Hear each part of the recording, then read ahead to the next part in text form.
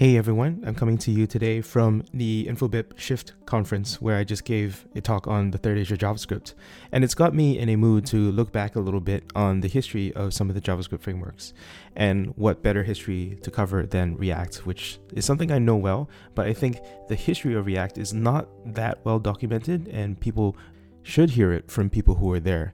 A central question which occupies a lot of my waking thought is how to get developer tools adopted.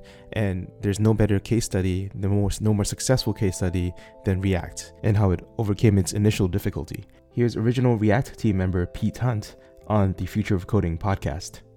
It took a lot of time to figure out how to message this thing because you can't just come in and say like everybody's wrong and we're right, blah blah blah blah blah. That's not really. Well, you did though a little bit.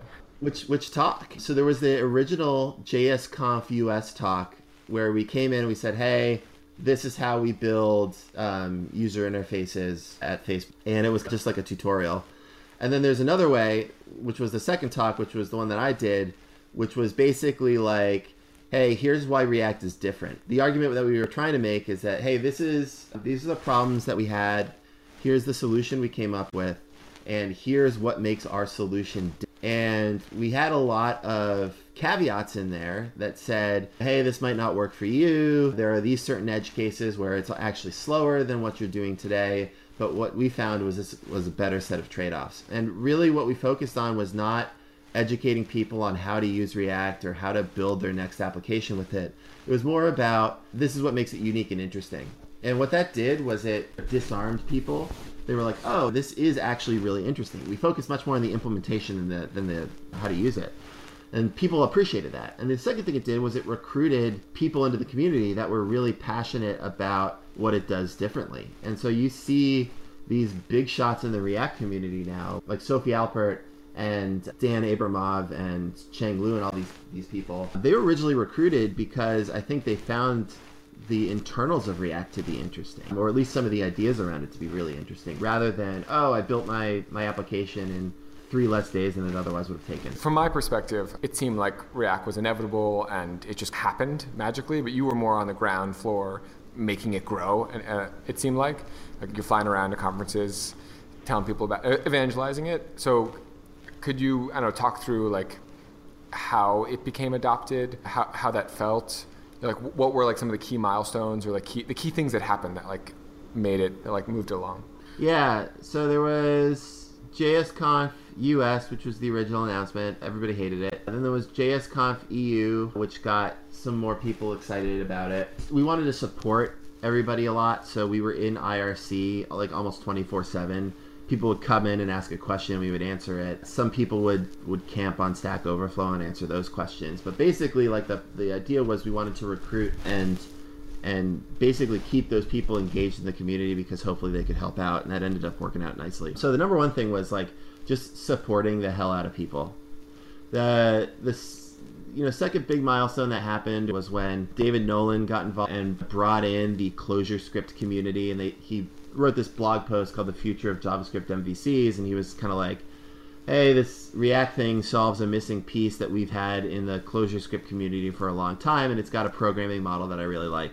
So that was a big noticeable uptick in the use of React. So again, what we're doing right now is recruiting in passionate early adopters, and started to slowly turn into some real production usage of React outside of the Facebook companies. And then fast forward maybe a year or so, Flux is introduced, and that solves a problem that the community had. We started talking at kind of bigger, more corporate-y conferences like Facebook's F8, and then eventually put on a React conference for all of the users, and then that started to inspire a lot of confidence in people to use React, and so then all these big companies started actually using React.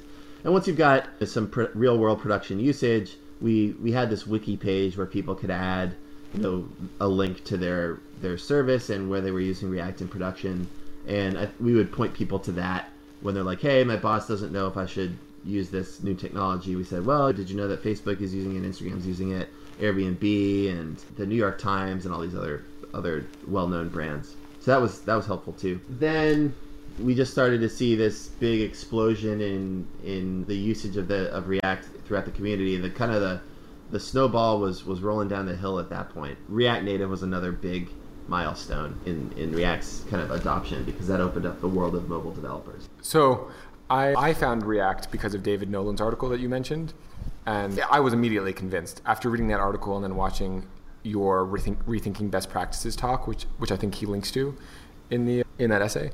So I can definitely see how that was a big milestone. I didn't realize how big of a milestone that was in your mind, but that's how you got me. So it makes sense. Yeah, that wasn't an accident either. So there's a lot of, I was going to conferences and I was connecting with people on Twitter and stuff like that. And the way that got put together was, there's this guy, Brandon Bloom, who's a game programmer who you guys should all follow on Twitter because he's really smart. And he sent me a message or tweeted at me or something. And he was like, hey, I saw your talk.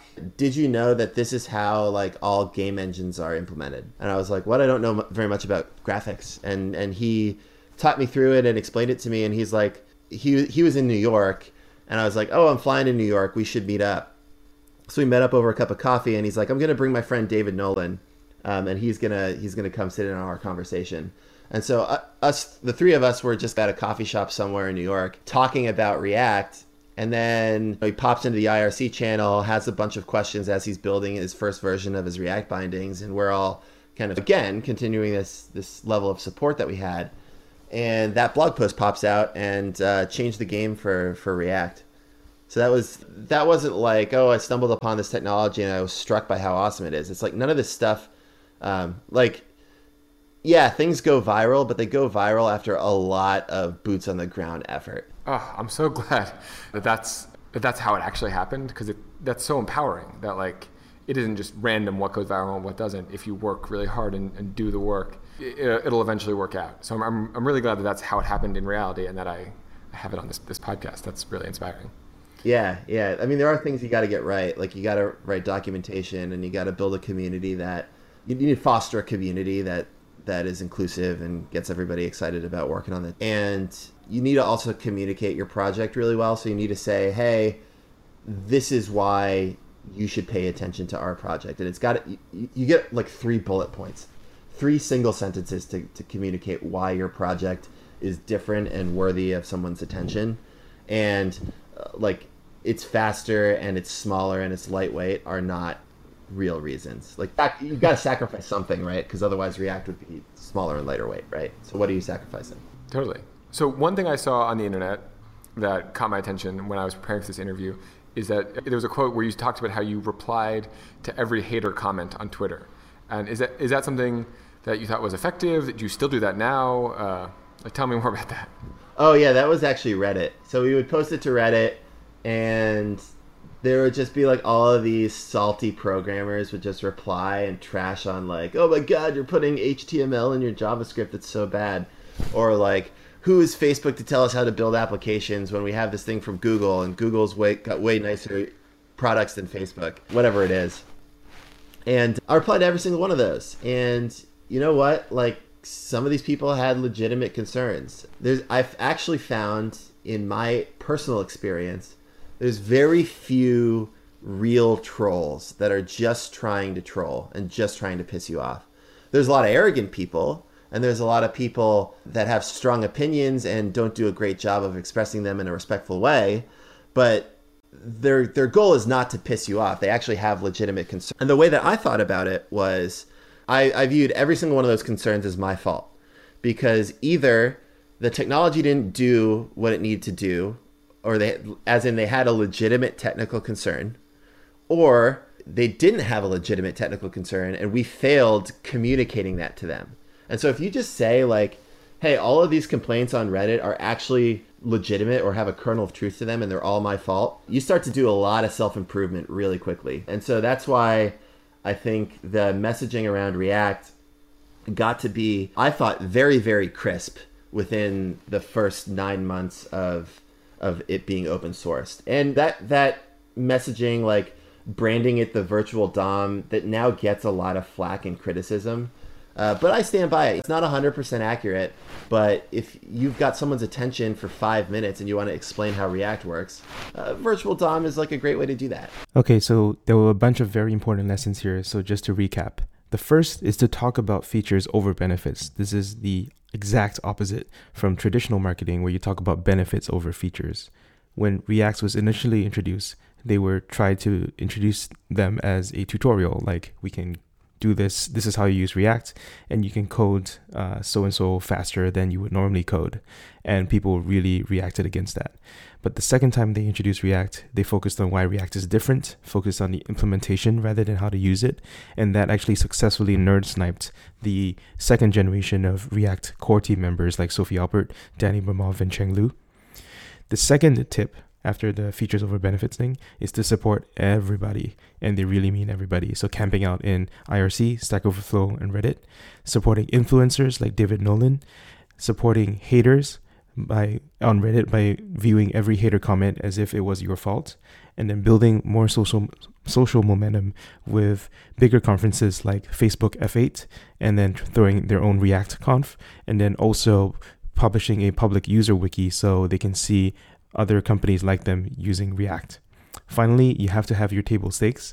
So the table stakes that were mentioned were documentation, inclusive community, and 3 single sentences to communicate why your project is different and worthy of someone's attention. Real reasons with trade-offs, not just, we're blazing fast or smaller or lightweight, actual reasons. So I thought this was very jam-packed with really good lessons.